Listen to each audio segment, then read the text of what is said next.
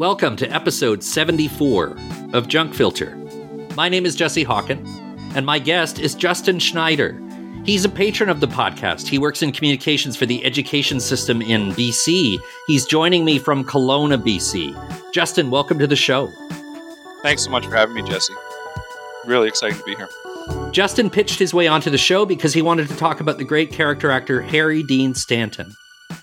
He was in over 200 films and television shows, and we're going to talk about the man in general, but in particular, we're focusing on the only two films where he played the leading role.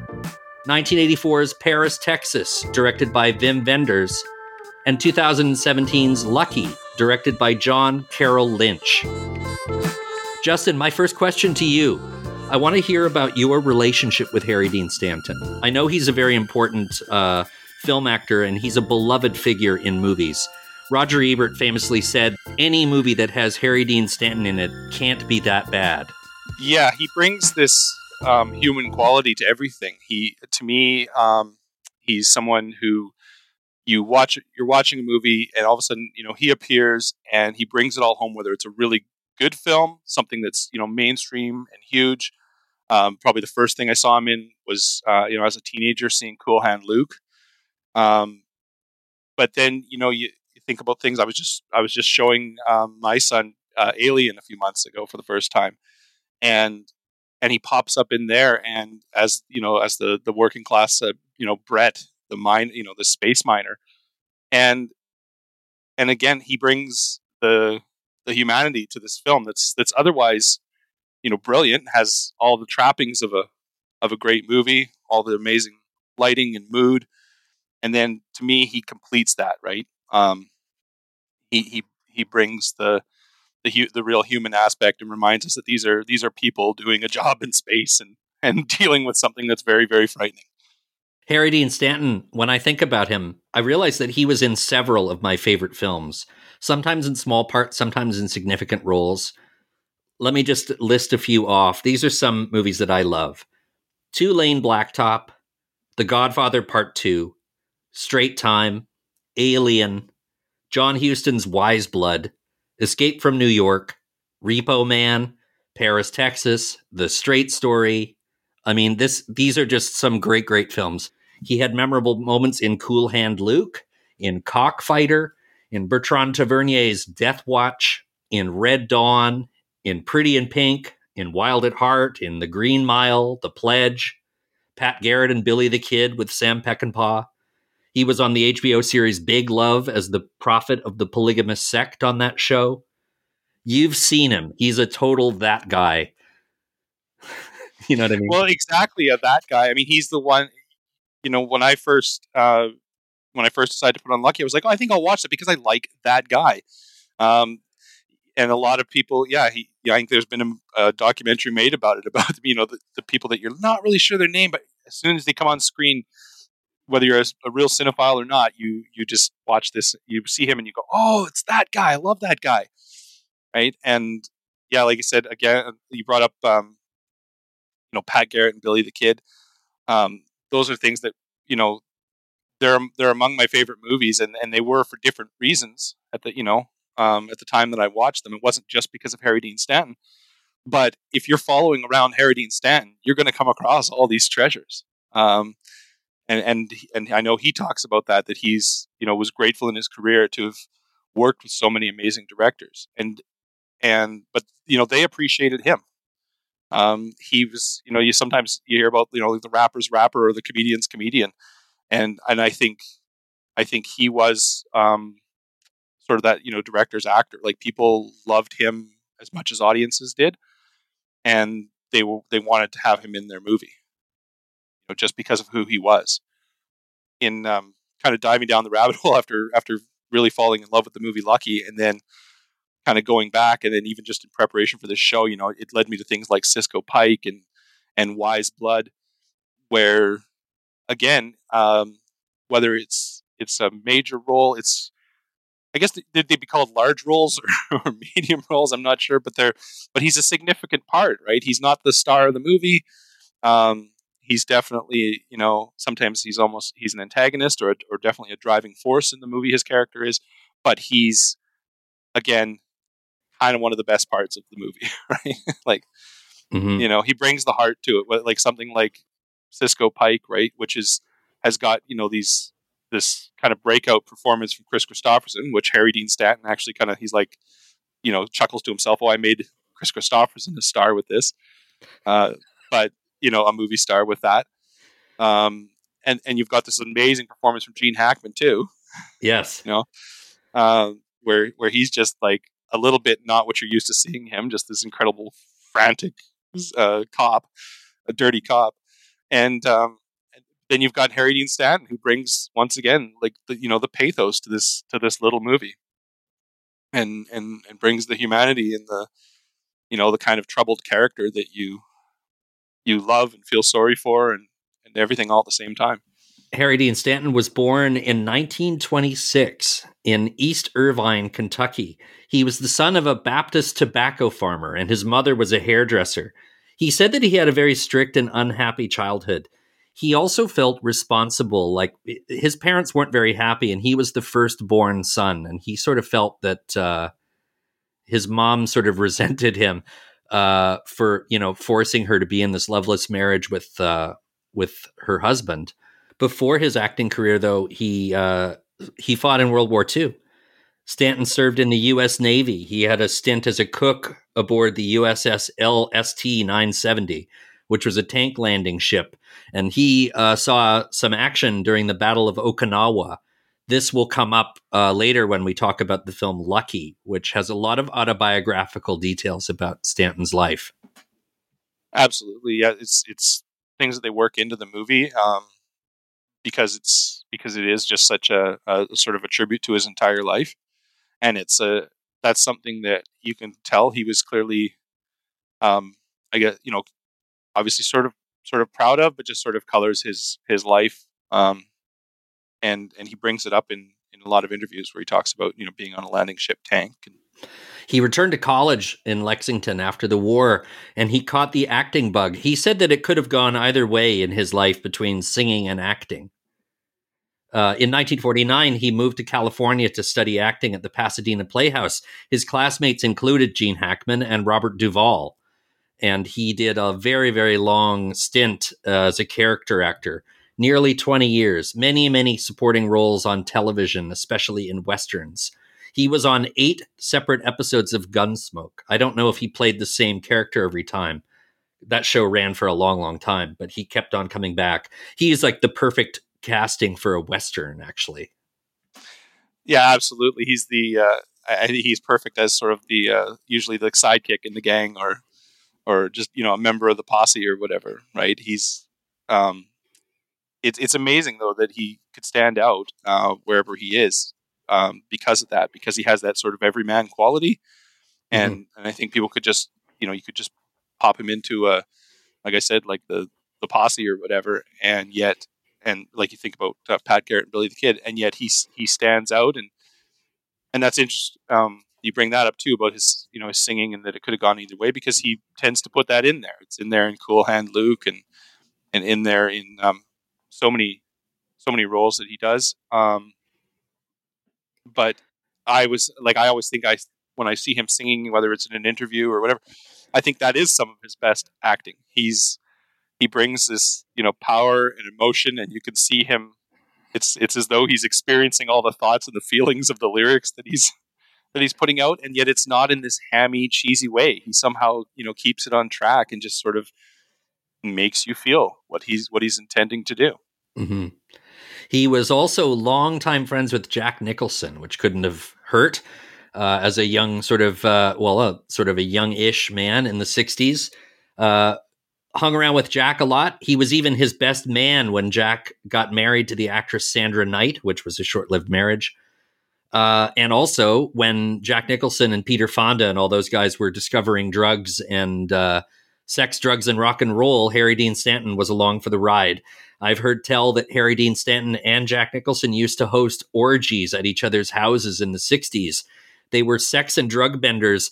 The funny detail that I read from the parties that would happen at Jack's house is that people would go over to the fridge and there was almost nothing to eat. It was just milk, because Jack drank a lot of milk and drugs, which were kept in the fridge. Well, now we know where that detail in Lucky comes from. Oh yes. We'll mention that. We'll have to talk about that. But it's you can just picture it, right? This just sort of this skinny. He's sort of this diminutive man, right? And just surviving on very little. That makes me think of his character in Cisco Pike too. Yes.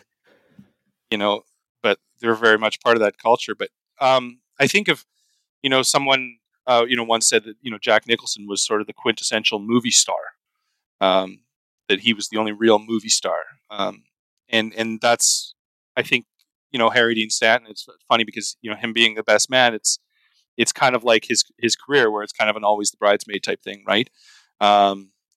He's well respected and loved, but never quite that leading man that so many of his friends and contemporaries were. And you see it in interviews, and I know it was surmised by the woman who had the personal relationship with him and then made the documentary about him, Sophie Huber. He always says, "Oh, I wasn't the leading man," he always says, like, "Oh no, it just a lot of it. There's a lot of calls I never took and a lot of opportunities because it would have been too much work." But you also get the sense that there may be a tiny bit of sour grapes there in a way. But one of my very favorite Harry Dean Stanton parts was in Repo Man. That's one of the biggest roles he had gotten at that point, where he played Emilio Estevez's the guy who shows him the ropes about being a repo man. He has some very, very funny parts, especially the famous line where he says, "Ordinary fucking people, I hate them," while he's like snorting coke, looking at these guys in the street. Yeah, that is the scene that stands out is him in that car. I never broke into a car, never hotwired a car, kid. I never broke into a trunk. I shall not cause harm to any vehicle, nor the personal contents thereof, nor through inaction let that vehicle or the personal contents thereof come to harm. It's what I call the repo code, kid. Don't forget it. Etch it in your brain. Not many people got a code to live by anymore. Hey, look at that. Look at those assholes over there. Ordinary fucking people. I hate them. Me too. What do you know, kid? See, an ordinary person spends his life avoiding tense situations. Repo Man spends his life getting into tense situations. And then we followed up with Lonesome and Mike. Let's go get a drink. That whole role, that kind of is what I kind of see him as, right, in my mind. It's part of the whole persona and mythos of Harry Dean Stanton, because he is like that guy. When I was younger, working jobs, just sort of what do you call it? I don't know, entry level jobs or things like that. Working in things like night security and stuff as a young man. I remember, meeting all these characters that were like that, whether they were cab drivers or night watchmen, who were so self assured and so proud of whatever it was they were doing, and they had all these stories. And you sometimes get that when he's being interviewed, when Harry Dean Stanton's being interviewed, because you kind of get this sort of self-assured, well, I'm going to tell you, and don't you get it? Like, and that there was parts of that character that were very much like that. Like, hold on, young man, I'm going to tell you all about the world, and here's how it is. And some of it's a little bit sort of pop philosophy, some of it's a little bit urban myth or urban legend, but it's kind of all rolled into this delightful kind of old timery bullshit, for lack of a better word, that is but it's so charming and true to life. Yeah, completely three-dimensional, completely believable. There are guys like Harry Dean Stanton out there in Repo Man. I always describe guys like that as being what I would call skinny badasses. Like, they look like they weighed 100 pounds, but they could probably kick your ass if they had to. Absolutely. He wasn't afraid. He wasn't afraid of anybody, right? Just like in real life, like he feared no drug. He was totally confident with women. And then you see him in a role like that where, it's such a perfect example of him just walking in and you just believe him. You just believe that he's been sitting there for 20 years, repossessing cars and bringing on new people and teaching them the way of the world. And, his interaction with Emilio Estevez is something that he's probably done. You feel like he's done multiple times. And that's that's what I think, people like David Lynch are talking about when they talk about how natural he is. When he pops up in David Lynch, when he returns in Twin Peaks, you just believe he's been sitting in that trailer park smoking cigarettes and watching the world go on, seeing these strange events go on around him. He is that person, he's Harry Dean Stanton, but he takes on whatever character, whatever lines he's given in such a natural way. Mm-hmm. Yeah, Harry Dean Stanton wasn't on the original Twin Peaks TV series, but he was in Twin Peaks Fire Walk with Me. And then Lynch brought that character back for season 3. And he's one of the highlights of the series, actually. Absolutely. I love how it's like he's being chauffeured around in that van with the cigarettes and the lamp in the van, just recreate his little living room for him. Yeah. I remember just feeling such joy when that character came on. Yeah. Wim Wenders, the great German filmmaker who had a fixation on America, got the opportunity to make a film in the United States, a feature film. And the reason why Harry Dean Stanton wound up in the movie was that Sam Shepard, who had written I guess either a book or a play called Motel Chronicles, they were talking about adapting it as a film. And Sam Shepard met up with Harry Dean Stanton in a bar, and they were talking, and Harry Dean Stanton was talking about the kinds of roles he would like to play. And it was such a compelling conversation for Shepard that Shepard decided that we've got to make a movie and we've got to make Harry Dean Stanton be the lead. Yeah, and Harry Dean Stanton always says, I wasn't trying to get him to do this, write a role for me. He said, I was just complaining to him. He was sort of sick of always playing the kind of the crook and the loser and the loner and whatever. I want to be something with some sensitivity. And he gets that in spades from the brilliantly written part. It was a major art house hit in the 80s, and it catapulted Harry Dean Stanton into a new realm as an actor. It was his first leading role, and you cannot take your eyes off him in this whole film. I knew these people. They were in love with each other. She's leaving the vein. He was kind of raggedy and wild. She was very beautiful, And he loved her more than he ever felt possible. The winner of the Golden Palm at the Cannes Film Festival and one of the most acclaimed films of the decade. Harry Dean Stanton, Nastasia Kinski, Dean Stockwell, Aurore Clement, and introducing Hunter Carson. Paris, Texas. Paris, Texas begins with a shot of the desert. It's the landscape between Mexico and Texas. It looks a lot like a John Ford Western meets an alien landing on the planet Earth. There's something very otherworldly about the way the movie starts. We see a little man walking in this vast landscape, and we get a better look at him, and we see a bearded man wearing a red baseball cap, which of course means something different in the modern age when it comes to shattered American men. Yeah. But he's a lost soul, and he actually doesn't even say a word for the first 20 or so minutes of the movie. He emerges from the desert and goes to this little country store and passes out on the floor and gets treated by a local doctor, improbably played by a middle-aged German man, who they are able to piece together that this guy has a relative, played by Dean Stockwell, his brother, who is contacted. I think he lives in California. And he travels all the way to Texas to go get his brother back.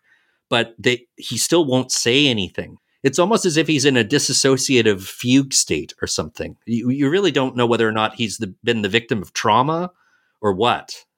So Harry Dean Stanton, when he's in interviews describing that performance, that he was so excited to do, and it was written expressly for him. But how do you play this person who's how do you understand that state, that sort of walking comatose state? that you're almost catatonic or whatever you want to describe it as, but he's walking around, he's interacting with the world around him. I love that you describe it as a space alien, because that's sort of like the way, even when he does start to talk, that's sort of how he's interacting with the world. Sort of like, oh, what is this thing? A car? How do I get into it? But he said that on the set, there was a UCLA film student, I believe, that was working with them.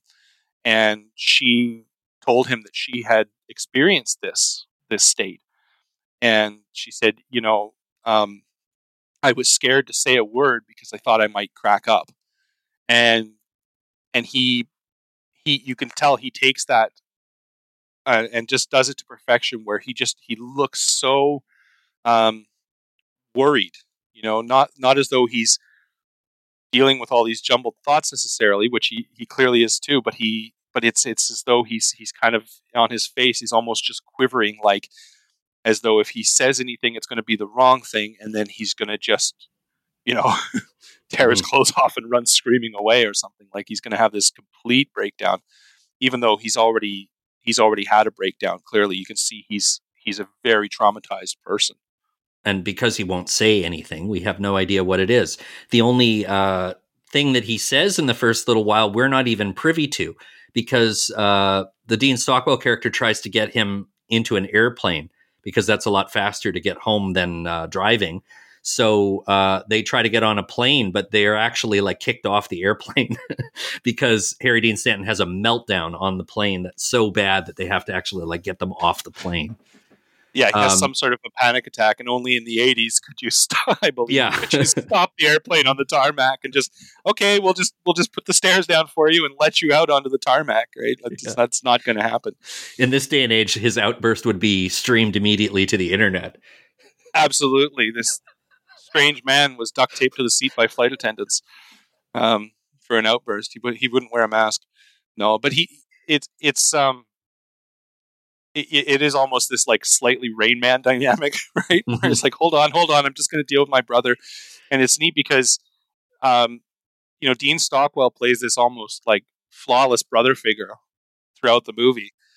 He's this, that was something my wife and I were marking on afterwards, where we're like, oh, he was just so great. Like, what a great brother, and that he was so understanding of it. But you also see him reacting a bit like the audience is, which is sort of like, oh, come on, just speak. Like he even says at one point, you're acting like a spoiled kid, like, as if it's some sort of petulance that's keeping him from speaking, when it's really just a matter of he's been 4 years like this. It's been 4 years since he sort of wandered out of society, and people didn't know the people in his life, his brother and sister-in-law, they didn't know if he was dead. They didn't know where he was. And they're just left with his son. They said his son just showed up, and then there's that brilliant scene where Dean Stockwell's explaining that to him in a diner, and he's slowly you see him starting to thaw out and react to the words that are being spoken to him, to the story that his brother's telling him, where he's saying, we didn't know what to do. Your son just showed up on our doorstep, and all he could tell us was that the car had brought him there. And you see his face start to crack, and the tears start to drip down his face. And that's where you see, like I said, he's really starting to the character's kind of starting to thaw out, and the words that are being said have a visible impact on him. And it's just, to me, that is so much of what Harry Dean Stanton's power as an actor is to just, wordlessly portray that kind of emotion and react to it. You could tell he's really imagining himself in that role. It's really, really powerful acting. Well, I read an interview with Harry Dean Stanton where he said that one of the most important components of acting is what you're doing while the other person is talking. That that acting is not just saying your dialogue; it's what is going on all over your face when the other person is speaking. And so much of the power of this movie rides on the expressions on Harry Dean Stanton's face. Not so much what he's saying. He gets more and more talky as the movie goes. But, at first, he is filmed almost as if he's part of the landscape, like that his face is as much of the landscape of the movie as Texas is. I just want to say that this film was shot by the great German cinematographer Robbie Mueller, who had a 1-2-3 punch in America when he started making films in the US. In a straight run, he shot Repo Man, Paris, Texas, and To Live and Die in LA, which are 3 of the best looking American movies of that decade. Yeah, absolutely incredible looking movie too, Paris, Texas, because of that. He knows when to. He shows you his whole face, and then there's in the later parts of the movie, there's these amazing more shadows and portraits and kind of just showing you just what's needed. But in the meantime, you get not only that, but this amazing photography of the landscape and the cities around. Like I can't that combination of director and cinematographer, where you say like, here's the details. I think the director's clearly showing him the details that need to be in there. I think one of them is that I found really interesting was that his brother his job is making billboards. Yes. And there's kind of that funny part where, again, like a space alien, he's kind of like, oh, so you're the one who makes all those. And he's like, well, I'm not the only person who makes billboards, but I think that some of the billboards you see are very intentional. That the messages on them are part of it, but the cinematography, it's so beautiful how it takes you from sort of the edges of civilization right into the heart of the city, right? It's giving you this sort of obvious parallel of the character, being kind of brought out of the wilderness and into civilization slowly as he sort of slowly, and I keep saying thaws out, but as he slowly sort of comes to and begins to interact with the world around him. You also, you've got that beautiful cinematography that does such justice to the landscapes. And like I said, I think it's kind of that outside eye, right? It's that European director who's fascinated with America, looking at it from that perspective. And as a road movie, I love that it's not just, here they go and they meet the wild hitchhiker and then they meet the sassy waitress or any of that. It's all about the character, and the road movie is in the journey through the landscape. The second section of the movie is him sort of starting to sort of fix the things that are broken in his life, having to become reacquainted with his son, who doesn't remember him because whatever happened to Harry Dean Stanton happened while his boy was much too young to remember. At one point, Harry Dean Stanton says, "Is 4 years a long time to be gone?" And his brother says, "For a child, it is. That's half his life." Yeah, exactly. It is a long time for the child, and it's funny because like we talk about the time in this movie and the time flow, and it's, even though it's like a 2.5 hour movie, it doesn't feel that way, and the story moves along, even though it's poignant and somewhat slow moving, and sort of gentle with its story in that sense of time. It's still, like, for me, that whole getting reacquainted with his son, I'm almost like, geez, wouldn't this have taken longer? Like, wouldn't it have taken longer for him to build a relationship with his son? But again, time as viewed by a child is so different from time as viewed by an adult, right? And so even though it just seems like a few days where he gets his son to completely trust him again, that's a long time for a kid who's seems to be, the character seems to be somewhat unaffected and somewhat just sort of the normal kid. He's into Star Wars. He's playing his games. He's just sort of rolling along through life. But,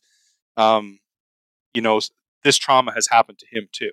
Whatever split this family apart has happened to the child too, whether he was old enough to remember it or not. I think the script and everything is so sensitive to that. The way this movie is made, it is such it has such a tender touch. It has gives so much space to all of its characters, even the aunt / sort of surrogate mother. Everybody gets their space in this movie, and you see the sort of the healing going on. Travis's absence from this child's life, the kid was lucky enough that he had an uncle and an aunt that would raise him, and they thought they were raising him from now on. They just assumed that Travis was dead, and that the kid's mom had vanished. I mean, basically, the parents abdicated their responsibilities to this child, and these people came in to fill in the gap. And then all of a sudden, Travis is back, and as a father of a young son, that section of the movie was very moving to me. The idea of a child who has no idea who this guy is, and whatever the child went through when the family was ruptured. Fortunately, the child has very dim memories of it. But I thought that one of the most beautiful sections in the movie that I wanted to talk with you about is this sequence where the family unit that doesn't seem to be repairable is starting to get fixed again just by watching home movies. It seemed very therapeutic for these characters, but also therapeutic for like a filmmaker's understanding of the power of cinema to like heal wounds and to reconnect people who have been shattered. Yes. They're like this little tiny movie theater audience. They're all sitting there kind of basking in the flickering light of the Super 8 projector together. And while you're seeing all these images that are kind of filling the viewer in as well, you see it healing them. You see each of them kind of sharing this bond, and just before they sit down to watch it, it's kind of, again, he's kind of like, Harry, like he's telling him, Travis, it's Super 8 movies, home videos. And he's like, oh, okay. Like, again, like almost like this alien going, oh, well, let's see what these are like. And the kid's going, oh, I've seen these before. But now the kid's finding a new connection to who his parents are. The aunt and uncle, they're remembering, who they all were as a group, as a family of, all kind of centered around this little child. And plus you're seeing Harry Dean's reaction, where he's seeing these images of his son as a young child, which, many of us parents can relate to, where you're like, oh yes, those days that we can't get back, but we've still got the child here. And so you see him looking from the screen to the child. You see the aunt, kind of smiling as she sees people dancing around. And then you see the child, and while he's watching the film, you see these reactions where he looks over to his son and smiles and is like, "Yep, that was you, boy." And then back to the screen and seeing, visions of his love embracing him, and his head just goes into his hands. He can't look. He still can't even really bring himself to look at Jane. It's a magical sequence because when the projector finally runs out of film and the lights come back on, you realize that this isn't a movie theater. Even though it feels like the cinema of the mind, it's their living room. And I just love the way that sequence feels, the transformation that cinema has to take you away. And in this situation, to bring you back. When the boy says goodnight, he says, "Goodnight, Dad," to Walt, who's the brother of Travis. And he says, "Goodnight, Mom." And then he goes up to Travis and says, "Goodnight, Dad." It's very, very sweet. It's like, and from that moment on, the boy starts to accept that this is his father. And in some strange way, he has two fathers now, which he even says, "I'm just lucky, I guess, that I have two dads."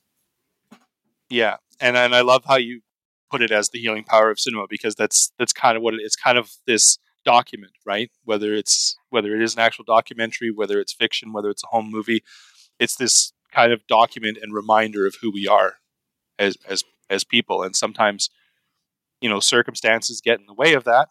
Mm-hmm. And obviously they can be, these big family rending circumstances, but all it takes is an old photograph or an old movie sometimes, and just reminds you, who you are, who your relationship to others is. And yeah, it does make this really tender moment in the movie that you just love. You kind of chuckle. You're like, oh wow, he's just like that. This, in the eyes of a child, it's just, oh, I've seen this proof. Yes, that is who you were to me. Okay, I'll accept that.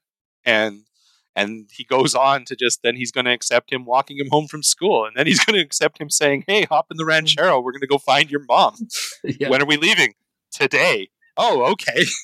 And and it's very funny, and I love the little touch that they were eating the vache qui rit cheese, right? And that Yes. this whole thing around this metaphor of Paris, Texas being this place where Travis has land that he bought because he's going to go through some kind of self-realization about where he began, and he's going to do it through this vacant lot in Paris, Texas that they never get to.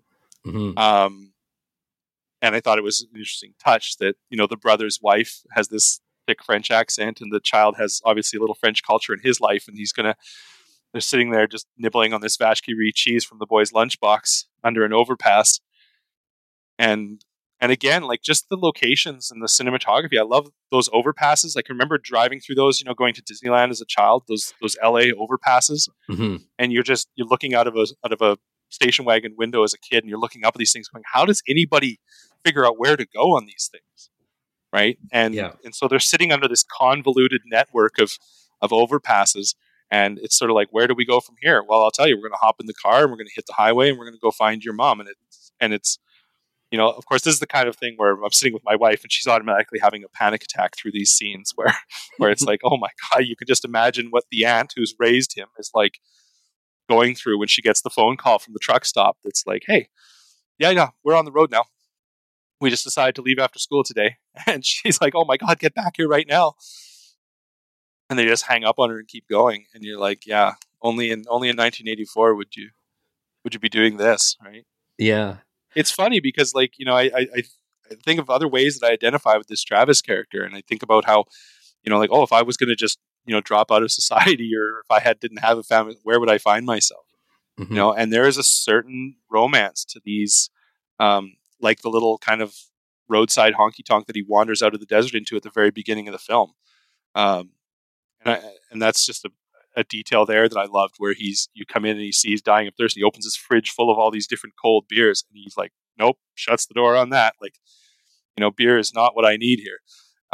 He goes for a handful of ice and then passes out. But it's that, to me, in my mind, is Americana. And I think, as a Canadian looking in, and I think that's why, this European looking in too, that Wim Wenders sees the beauty in that little, the simplicity and it brings you back to the old American West that we see in movies and Westerns, right? These little one-horse towns, these little tiny grocery stores, these little tiny, like, hallways of a bar, these are the things that make it America. Well, and I mean, this is the outsider's view. This is the sort of thing that maybe a guy in Germany would notice more directly, because their relationship with the United States is from all the movies and TV they've watched. Exactly, as I think partially is mine, right? Yeah. So he's seeing it from an outsider's point of view. Interestingly, the great filmmaker Claire Denis was the assistant director on this movie, and she was apparently the glue that held this movie together. Wenders said that he couldn't have made this movie without her. They had money troubles while they were making the movie. This is incredible. The film was shot with a mostly European crew, and they were all working on tourist visas, so they didn't actually belong there. They could have been kicked out of the country. When the Teamsters found out that this film was in production, they forced them to hire a dozen drivers on the film. And if they didn't, then they would blow the whistle on them and they'd all get thrown out of the country. So suddenly they had a lot less money to make this movie. And Claire Denis revised the shooting schedule so that it was much shorter and a smaller crew. By the time that they were finished the movie, it was basically Wenders, Mueller, and Claire Denis finishing this movie. And they were kind of making it up as they went along a little bit. Yes. As well. It wasn't something that was entirely storyboarded out, which is hard to believe when you look at the sort of, the final act of the movie, which uses these brilliant devices. But they did, just decide on that as partway through. They're like, how are we going to tell this? How are we going to have him interact? And they devised this whole kind of modified peep show booth. Yes. Yeah, let's talk about the third act of this movie. So they wind up in Houston, where they finally figure out where Jane, played by Nastassja Kinski as a young Texan, she does a pretty good job. I was wondering whether they dubbed her or not, because she doesn't sound at all German. No, and there's a few. I mean, there are some times you're like, wow, they just laid that on a little thick. You hear it in that word, and like, I haven't got the time, and but it's good. It's believable for me, anyways, as an outsider. I don't know about somebody who lives in South Texas, necessarily believing it, but again, it really doesn't matter because she really, you can tell how much time and care she took with her character too in this. Mm-hmm. I read that she wrote a journal, like a sort of a pretend diary of what her character might have gone through before. And yeah, although I don't know how authentic her accent really is, it comes across to me as totally believable, but her performance, I think stands up to the incredible pathos of Harry Dean's performance in these scenes, just incredibly well. I mean, it really makes the whole movie, and it's this whole incredible act of reconciliation. Travis has figured out that Jane sends them money once a month, even though she has no relationship to her boy Hunter anymore. They track down where Jane works, and Travis leaves the kid in the car and goes into where she works, which turns out to be a peep show, and a very strange little peep show, very arty little universe where the peep shows are like themed peep shows, like where you go into this little booth and you can talk to a specific kind of woman in a specific kind of environment. It's this tiny little, this is cheap motel room. This is poolside. This is vacation spot. Like, yeah. A tiny little, 6x6 room decorated to look like some sort of exotic locale or whatever. And then you talk to a costumed woman, but it's interesting because they're, right away, like the women, like they're prepared to just sort of listen to them if that's what they need. Yeah. And so you don't see, it doesn't focus on the nudity or the sex. It right away brings you into this world where it sets up the talking and listening that's going to be going on, these sort of potentially one-sided conversations that'll happen in these booths between our main characters. But it's it hammers home, like you said, like that there's a lot of lonely, shattered people out there. Yeah. A lot of lonely men that are just there to talk about it. It makes me think of the old David Allan Coe country song about Angels in Red, that they're just there to, where he sort of writes this tribute song to sex workers, where it's like it's not always about the sex, right? That they're just these beautiful benevolent souls who are there to share the troubles and worries and the loads on the mind of men, right? Mm-hmm. And their conversations are held through a one-way mirror, so the men can look in on these women in their tableaus, but the women can't see who they're talking to. So it's very disconnected. Spared the sight. They're spared the sight, exactly.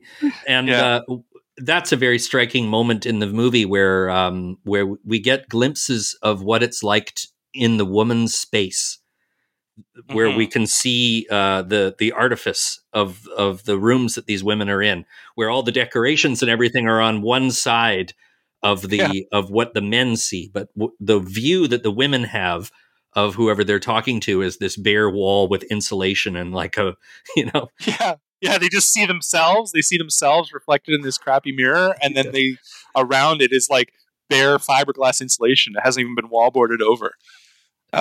It's very bleak. It's striking, and it remains there for the you keep seeing that as a sort of a frame around the scene for when you see from her point of view. So they have two conversations. The first one is Travis basically establishing the situation that Jane is in. The second time he goes to see her is where he finally says, what is going on here? Like he tells her a story about a couple that he knew. And as the story continues, we realize that he's telling her the story of their horrible experience that they had. What happened to him, what happened to her and their son, and why he disappeared. It's an increasingly powerful scene. And I remember being confused when I first saw the movie. When they were talking, it was like, if she was married to him, how could she possibly not recognize his voice? But in their second conversation, she admits that in this, world that she's in now, where she also ran away from her own life, that she says that all the men that she hears their voices, that they all sound like him. So it's almost like she forgot what his voice. Yeah, but she forgot what he sounds like. In a way, like she can no longer distinguish the genuine article from everybody else, that all the other disembodied male voices that she hears in her job.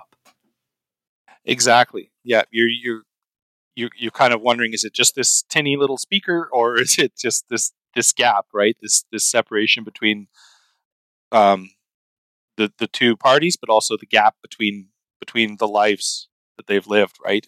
That there was the lifetime before and there's the lifetime now, and this whole device that they've come up with really highlights those major rifts between people that's clearly occurred. And yes, it's such a poignant monologue, right? And you see how just as before, when he was worried to talk for fear that he might crack up, he's now when he's getting set, he knows he has to get through this. This is the big act of reconciliation in a way, that he's going to be healing the family as much as he can.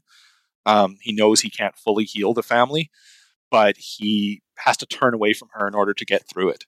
And so he starts, and she's just willing to listen, just as she was in their first conversation, where she's like, it's sort of that's okay, baby. Like, hey, that's your thing. Like, if you just want to talk, I'll just listen. I'm happy to do that.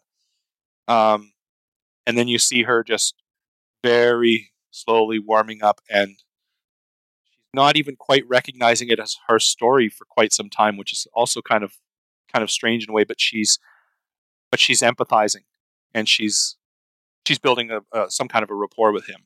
But she's engaging with it. She's deeply invested in this story that he's telling her.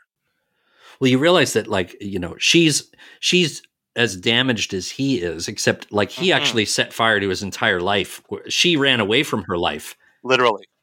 Yeah, he literally set fire to their trailer home, and he at one point very starkly says that he just ran and ran and ran until there was nothing left. Yes, he just did the Forrest Gump, run away, just keep running, run across the landscape, until you've not only run out of your life, but he runs right out of society, right? Like, get as far away from everything because he doesn't know, clearly. He doesn't know how to fix things. He doesn't know how to fix himself. Mm-hmm. He's at a loss for it. And even then, nowadays I think we're so equipped to deal with, people now we're so much more equipped and versed in the whole mental health language and things like that. Mm-hmm. But he's describing, postpartum depression. He's describing alcoholism and rage issues, mm-hmm. and things that and domestic violence. Yeah, absolutely. Like that was the fine line that this movie walked, that I thought was very interesting to revisit in 2022. Is he beat her, he abused his wife and child. He ran away from his life. He's come back, but he also is not equipped to resume life. They cannot be a family, because what was destroyed can never be put back together. He wants the one thing that he wished didn't happen when he ran away from his life to be restored, which is the bond between the mother and the child. Mm-hmm. And he basically creates the circumstance for them to be back together again, because they're really the only functioning people left. He's not there to make everything be okay again. But, I would think that maybe modern audiences might look at the Travis character and think that, he is a terrible person. Now that we know what he did, fuck this guy. I certainly see, in my first time watching it, it definitely, you're like, oh man, this is awful. Kind of what he's admitting to, what he's finally revealing it's terrible. But I don't know if the actions can make you entirely sympathetic with the character, but you come away with a deeper understanding of sort of the struggles that men go through as well. And whether it's that whole, like we're talking about in real life, with that whole sort of playboy thing, maybe that's why Harry Dean Stanton was never married either, right? Mm-hmm. Mm-hmm. That he just understood that this to me is almost like what happens if a character like that does get married, Yes. right? What happens if a human being like that does? And a lot of people, I admire them when they say, I don't want to have children, or I don't want to settle down or whatever. And they just accept that, versus the people who force the issue and go, oh, society wants me to do this. And then they go ahead and do it, and they're really not suited or capable. Right? Yeah. And you come away with, I think, a lot more empathy for someone for just the actual capabilities of a human being, that some people just aren't cut out to handle these things. And you look at it from the outsider's point of view and you go, oh my God, this was a really young woman. Right. Yeah. And she's got to be older man. She's got to be like 30 years younger than her husband in this film. But I think also if you've come from a rough, hard scrabble environment, you might find yourself, marrying someone who will take you away from all this, no matter how old they are. The film ends with mother and son reunited in the hotel that the dad's staying at, and we see them embrace. We see a shot of Travis in a parking lot looking at the reuniting of mother and son, which is really the only salvageable thing here. And then he drives off into the night, and we see him driving down the highway with Houston disappearing in the background. A very, very beautiful ending. A very beautiful last shot. Just the side of his face lit up by the lights. Yeah. And we can see I believe the tears on his face. You can see that his face is wet with the tears, but he also is kind of smiling to himself, like, okay, I've succeeded. I've done the best I could do. And there's two other details I thought was kind of funny. I thought one was, like I said, I wonder about the intentional billboards, and they're driving away, and there's like sort of this, I think it's like a bank ad or something. It's like, together we can do this. Like, yes, together we can build this and we can make it right. Yeah. And it's true that he's kind of gone through this, like I said, reconciliation of sorts as much as it can be. But it's also, I read that, Wim Wenders saw it as like sort of the end of that chapter of his filmography. Mm-hmm. And Travis was himself driving away from it, going, okay, that was my road movie chapter. I'm driving away from this now. Yes. A lot of the men in the films that Wenders made, especially his road trilogy of German films, the guys were all like this. And so, he put all of them in the rear view mirror. I think that Paris, Texas is probably one of Wenders' best films. My favorite of Wim Wenders' movies, though, is The American Friend. I would recommend that you see that. Yes, that's definitely on my list of movies to watch in the near future. I've still got a few Harry Deans to revisit. I've got Kelly's Heroes in the queue. I don't think I've seen that since I was really young. Where he's part of another great ensemble cast, like with Pat Garrett and Billy the Kid. Yeah.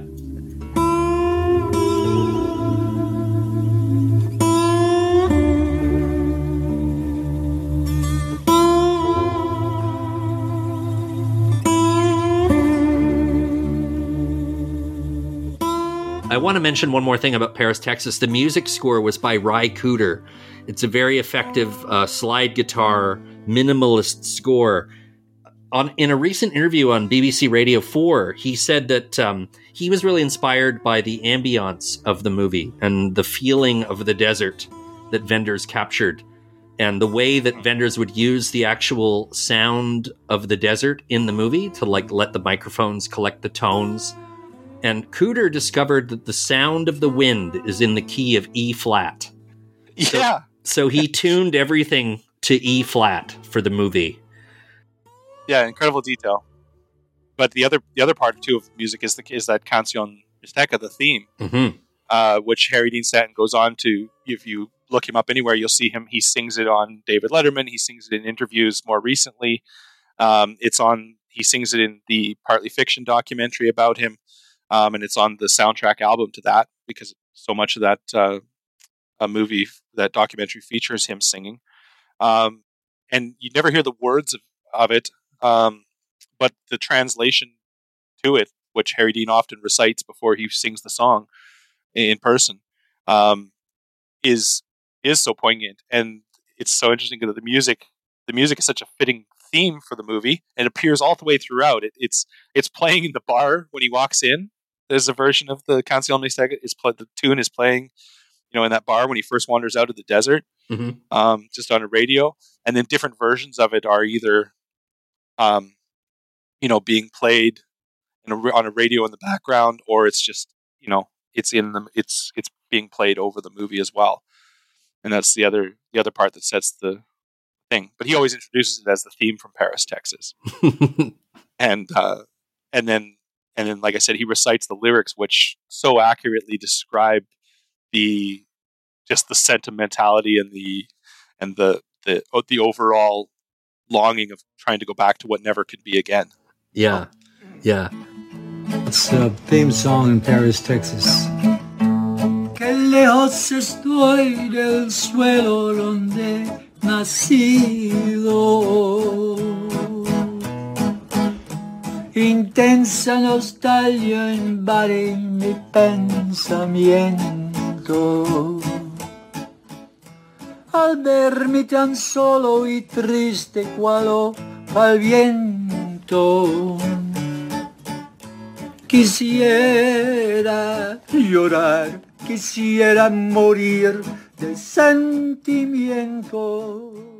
Let's segue over to Lucky, which was a movie that I hadn't seen that you recommended that we talk about.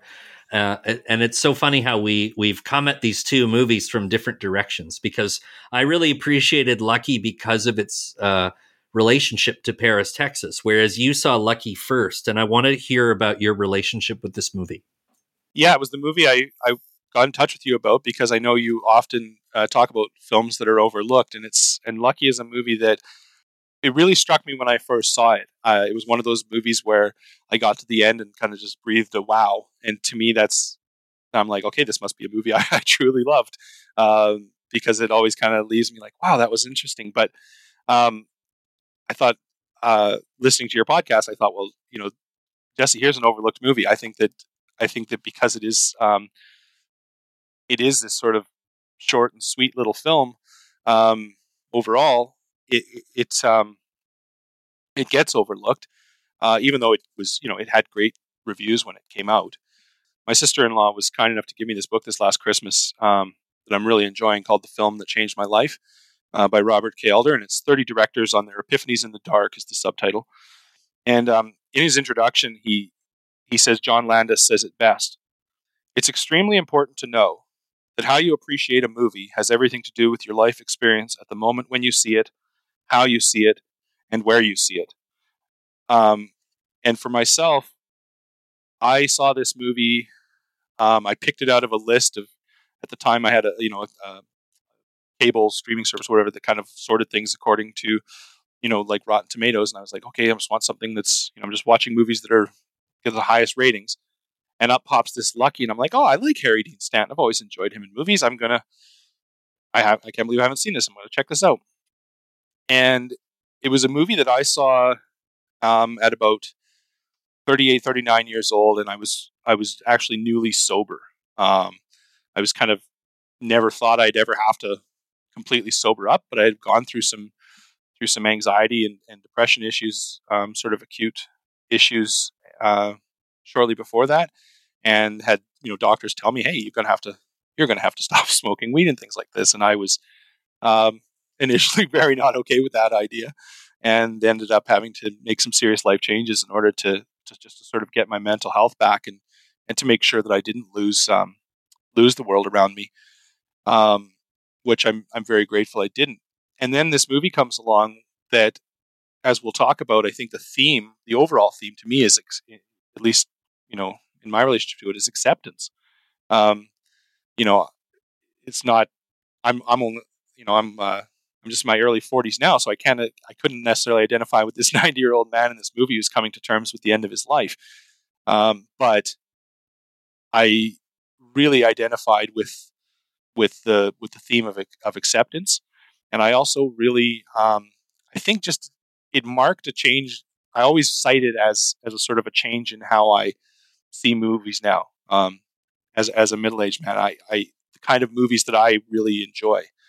And this one is, I always say, I want something wholesome and sweet, but not treacle, right? I'm not looking for, obvious sentimentality or anything like that.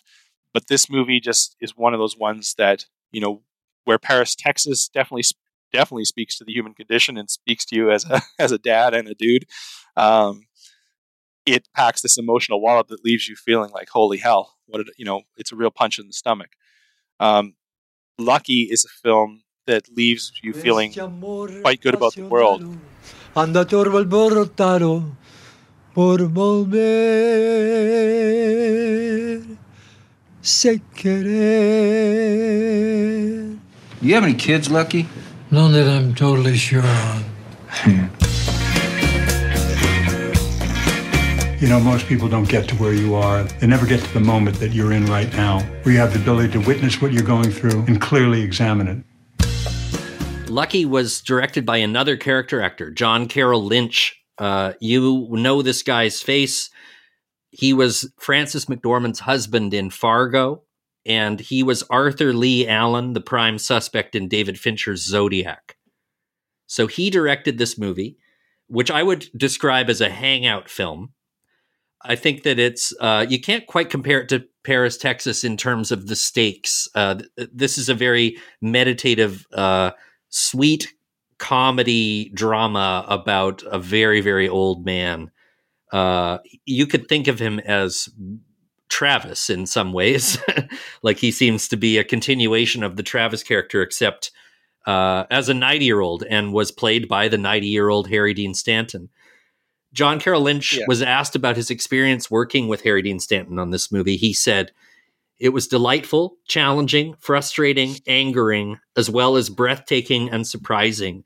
He focused so clearly on the moment that he only responded to notes you had on that individual moment of how to play something. You had to say it in a way that was clearly about that moment and not about what you needed as a director. Structure was of no interest to him." Yeah, I mean, This movie is Harry Dean Stanton. It's, I know you love the term love letter, but it is right. Like you said, it feels like a movie made by friends, and it was. His very dear friend and personal assistant in the later years of his life, Logan Sparks, was the co-writer of the movie, and a lot of the dialogue, both for Harry Dean Stanton and other characters, is made up of things that Harry Dean Stanton would say. You can tell that it's this kind of,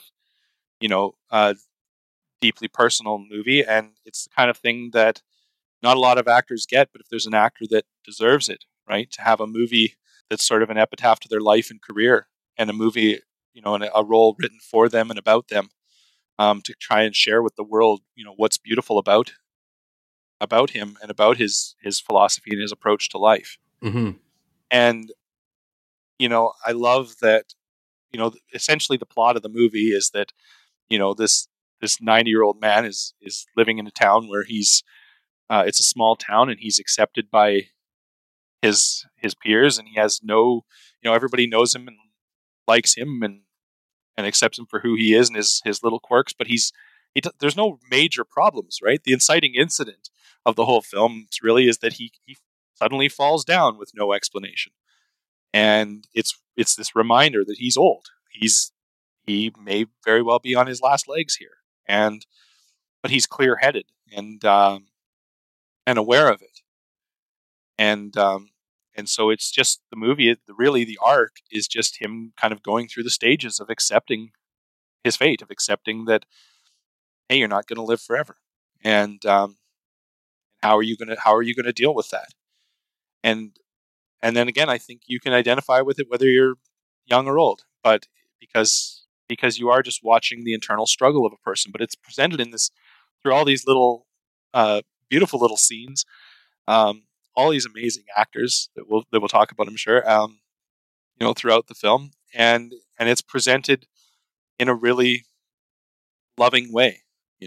One of the key elements of the character Lucky, he's a chain smoker. He is a foul-mouthed guy. He is a hard drinker. He has a very, very basic routine of, going to the store, going to the bar, watching daytime game shows, doing his crossword. Every day is pretty much the same as yesterday. He's an atheist. And one of the things that I guess we all have to deal with when we're coming to the end of our lives is what lies beyond. When you're an atheist, I guess you know that there's nothing beyond this. There's, you're alive and then you're not alive anymore.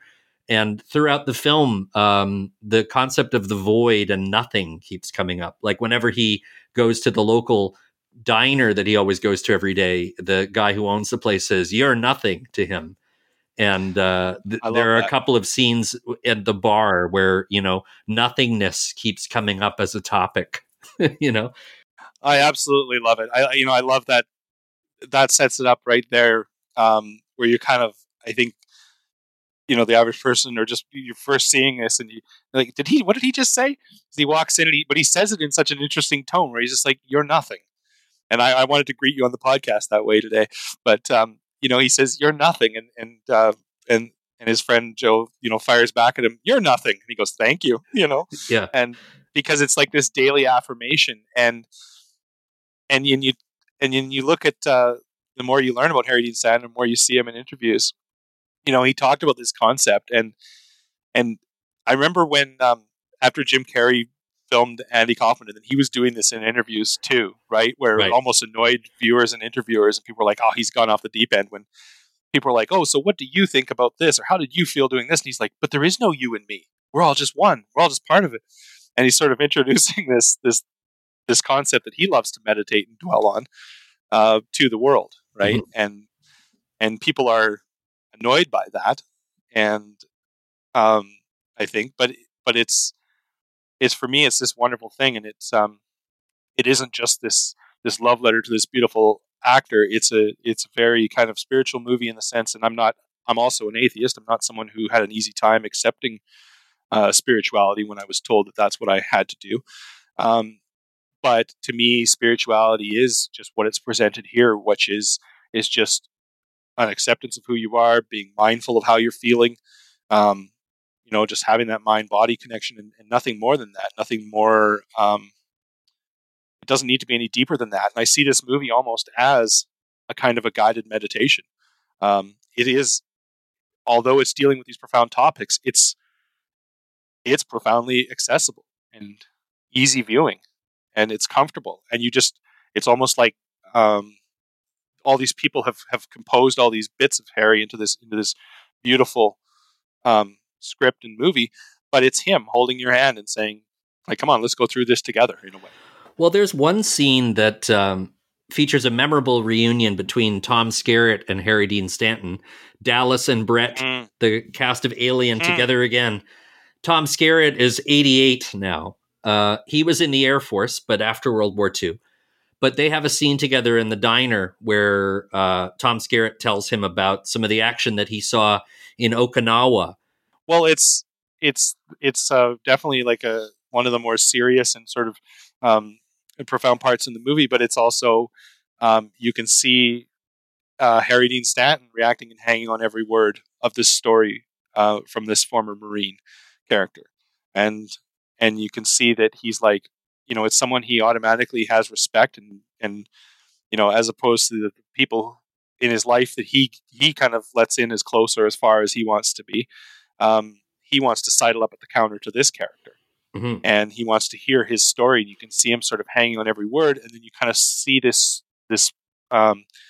beautiful story. And it's well, I don't know if it's beautiful, but he's telling it in like he's telling the story of these Marines landing in the Philippines, and of all the people being afraid of what the Japanese have told them about what the Americans are going to do, and how it's better to just die. And so people are, flinging their children off of cliffs and following them, and for fear of the American invaders.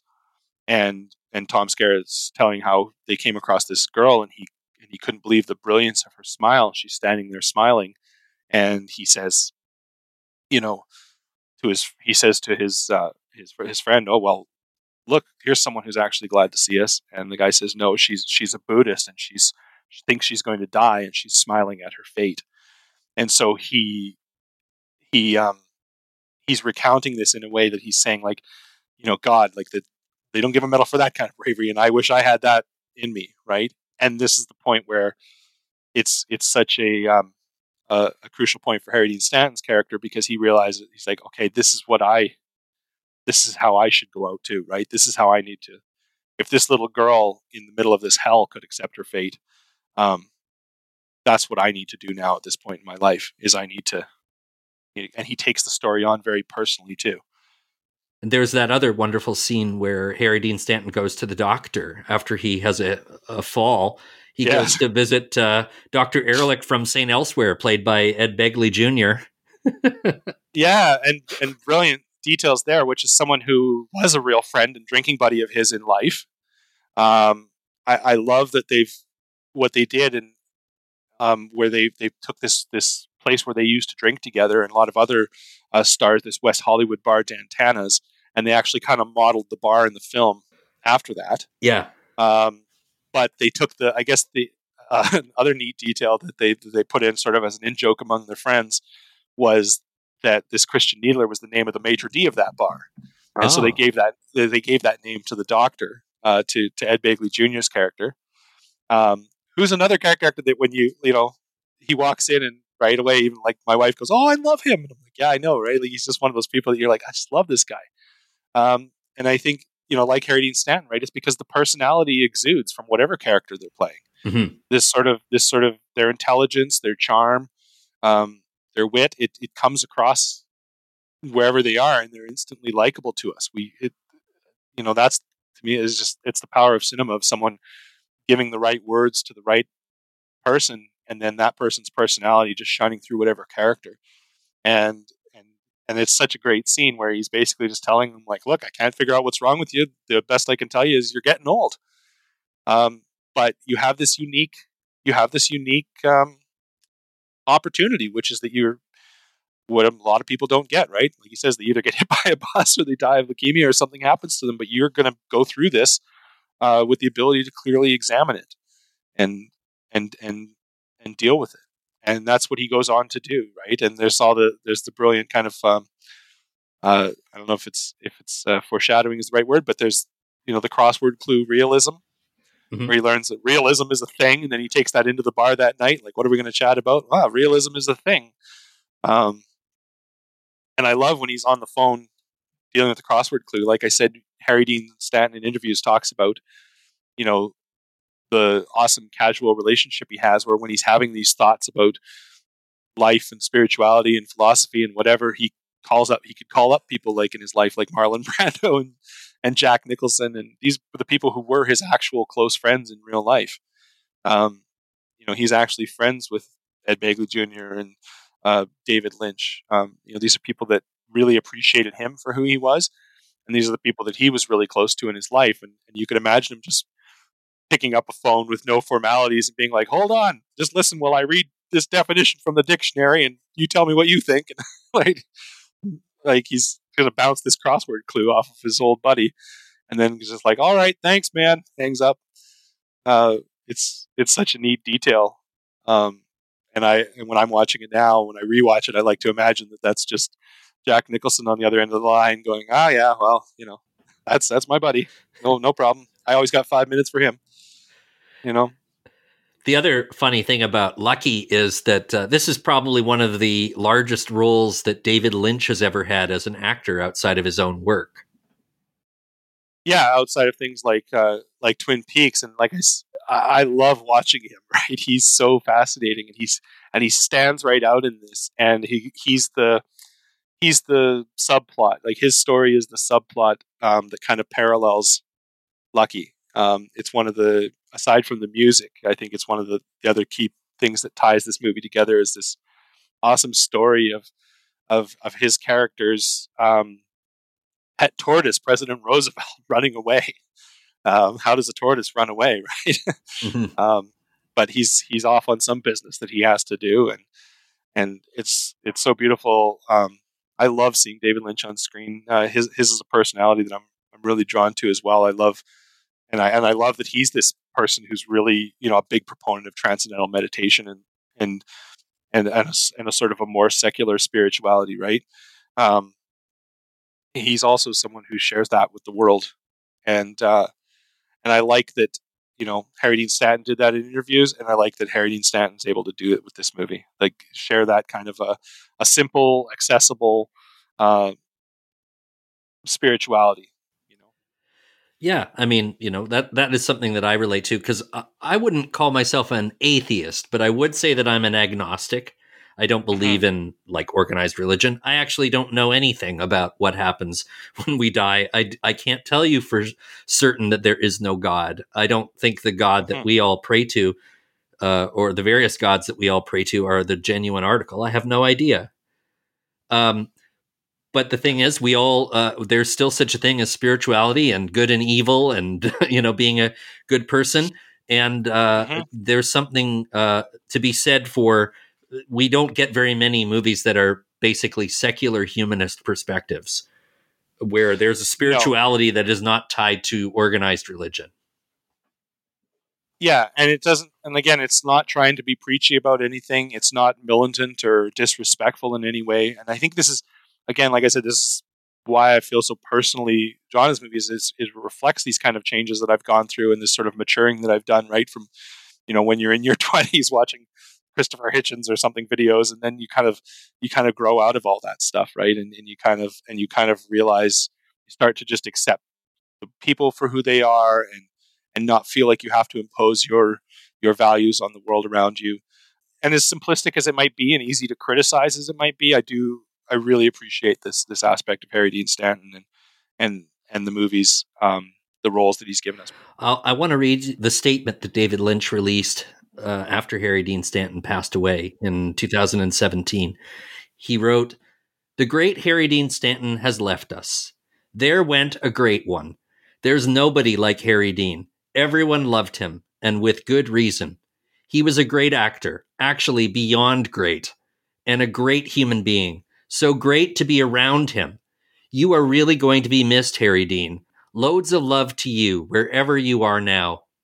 Nobody, I think, is more eloquent than David Lynch talking about Harry Dean Stanton like that.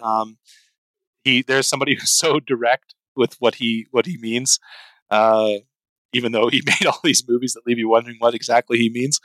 But he's so tapped in, right, to the human condition and to what's great about someone like Harry Dean Stanton, and the perfect director for him to work with. You could see why they were friends.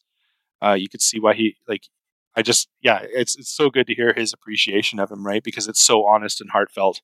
Well, he was an actor who had 200 credits. We saw a lot of him throughout our lives, your life and my life. And that's the thing that I most appreciate about Lucky, is that it feels like a bunch of people who loved and respected Harry Dean Stanton wanted to give not only him a real farewell performance, but to give us all a chance to take one last look at him. Yeah, and everything that was great about him, like I said, from showing us from the intimate phone conversations to being to vulnerability. There's that great scene where he smokes the joint with the server from the bar, from the cafe, and says, "Can I tell you a secret? I'm actually afraid." And you see that that now the wave is about to crest, where he's sort of gone through the anger, he's admitted his vulnerability and fear, and then you see him, like, when he sings at that party, that beautiful scene.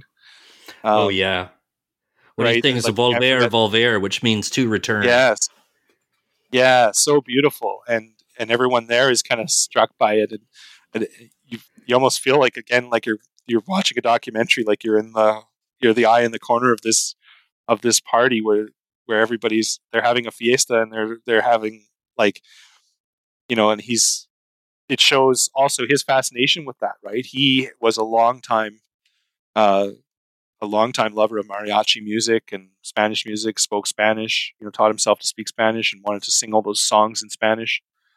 And as much as he loves to communicate with the world through acting, he wants to share his personality and his loves of music too.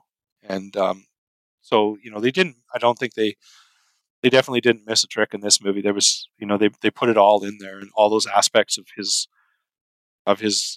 personality, the funny bits and the stuff that you could kind of chuckle along with, but all the really tender moments and the like I said, beautiful. His love of music, his love of people, Mm-hmm. and culture, and so on. It's all there.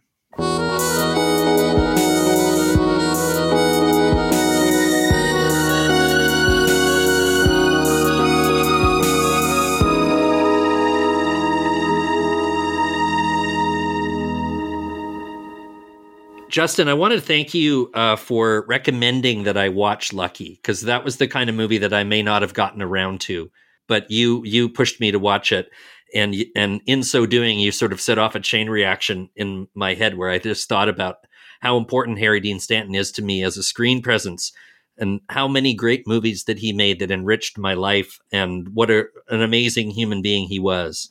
And it was great to see Paris, Texas again at a different point in my life, which harkens back to that comment from Landis you made earlier, that movies really do depend on where you are when you see them. Huge. It's like I said, I just happened on these movies, and that's how I see myself in my life.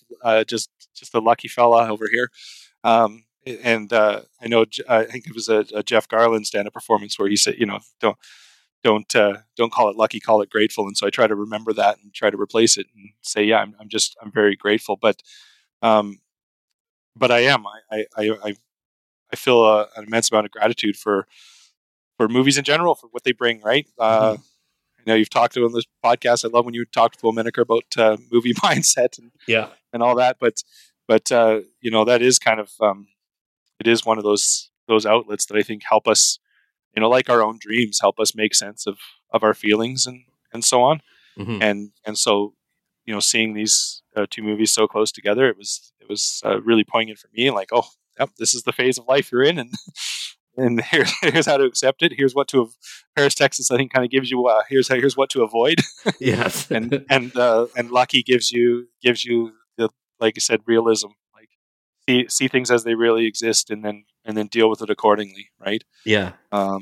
You have such a great podcast, and it made me think I'm going to be on this, and it made me think about like when I was a kid, and I'd get over to my granny's on a Friday night and get to watch late night TV, and I'd watch things like David Letterman and go, in my little childhood fantasy as a young teen would be like, maybe someday they'll just realize how brilliant I am and they'll call me up to be on one of these shows, right?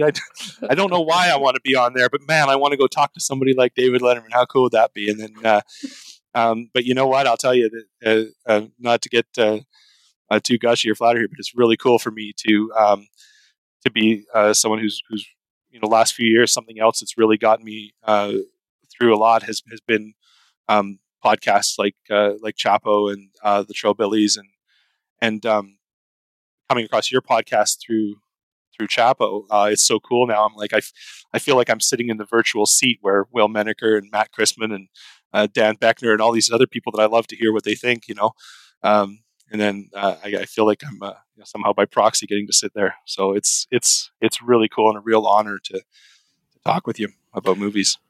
Thank you so much, Justin. But you talked your way successfully onto the show. You gave me a great pitch, and I was very, very happy to talk about this stuff with you. And it was wonderful having you on the show. What I want to say about your podcast that I really, really enjoy, the other thing is that I tend to go on these, like I said, rabbit holes. Like I see a Harry Dean Stanton movie, I'm wondering, what else was he in? Oh, that'll be cool. I'll check this out. And it leads you on these wonderful little journeys and discoveries. And I tend to do that just with directors because, like, I think, even though there's so much other work that goes into a movie, like directors obviously create the mood and the feel that I connect with so much about movies, that we all do. And so like you send me on these, and I love, like I listen to, like I said, something like your Will Menaker episode, and I'm like, oh, it's just about time. I haven't been on a Paul Schrader kick for a year or two, and off I go into a few more that you talked about. Like I hadn't seen, Autofocus or Hardcore, right? Yeah. So there's, a few movies that I'm like, oh yeah, I've still got to check these off the list, right? And it's brilliant. And you brought, things like Cutter's Way, the Bill Forsyth movies. Oh wow, I've shared those with other people. There's still people I want to share the Housekeeping movie with, but like I probably never would have gotten around a Local Hero if you didn't remind me of it. And what a gem of a movie, just awesome experiences. To my listeners, you can watch an authorized stream of Lucky for free with limited ad breaks right now on YouTube. If you watch it on Google Chrome, you can get an ad blocker plugin so you can skip the ads. But you didn't hear it from me. Justin, where can people find you on Twitter? Oh, there's a dark hole of Twitter where people with no followers live. It's I'm at Bougie Rougie, is my name. Like I say, I don't post a lot or interact a lot, but I do enjoy a certain corner. I do enjoy reading the posts from a certain corner of Twitter where you reside and others. So if I even just get a follow, like I said, from Matt Chrisman and Dan Beckner, I'll be thrilled out of this. Well, I'll certainly furnish my listeners with the link to your Twitter, and hopefully you can enjoy the junk filter bump that other guests have had. Yeah, well, I feel like it's high time. My wife is telling me I should get around to a movie podcast of my own, and or some kind of a podcast of my own, and I hope someday to do that. So if anyone's listening who wants to be a co-conspirator in such an endeavor, feel free to hit me up. Well, Justin, I volunteer as tribute. If you do a podcast, please have me on your show. Oh, definitely, without a doubt. Justin Schneider, thank you so much for joining me. Thanks so much for having me on, Jesse. What a pleasure. We'll have another episode of Junk Filter in the next few days. Coming soon to the podcast, the music writer Stephen Hayden will be my guest. We're going to be discussing Martin Scorsese's The Color of Money. The original music for this program was provided by Marker Starling. My name is Jesse Hawken. Thank you so much for listening.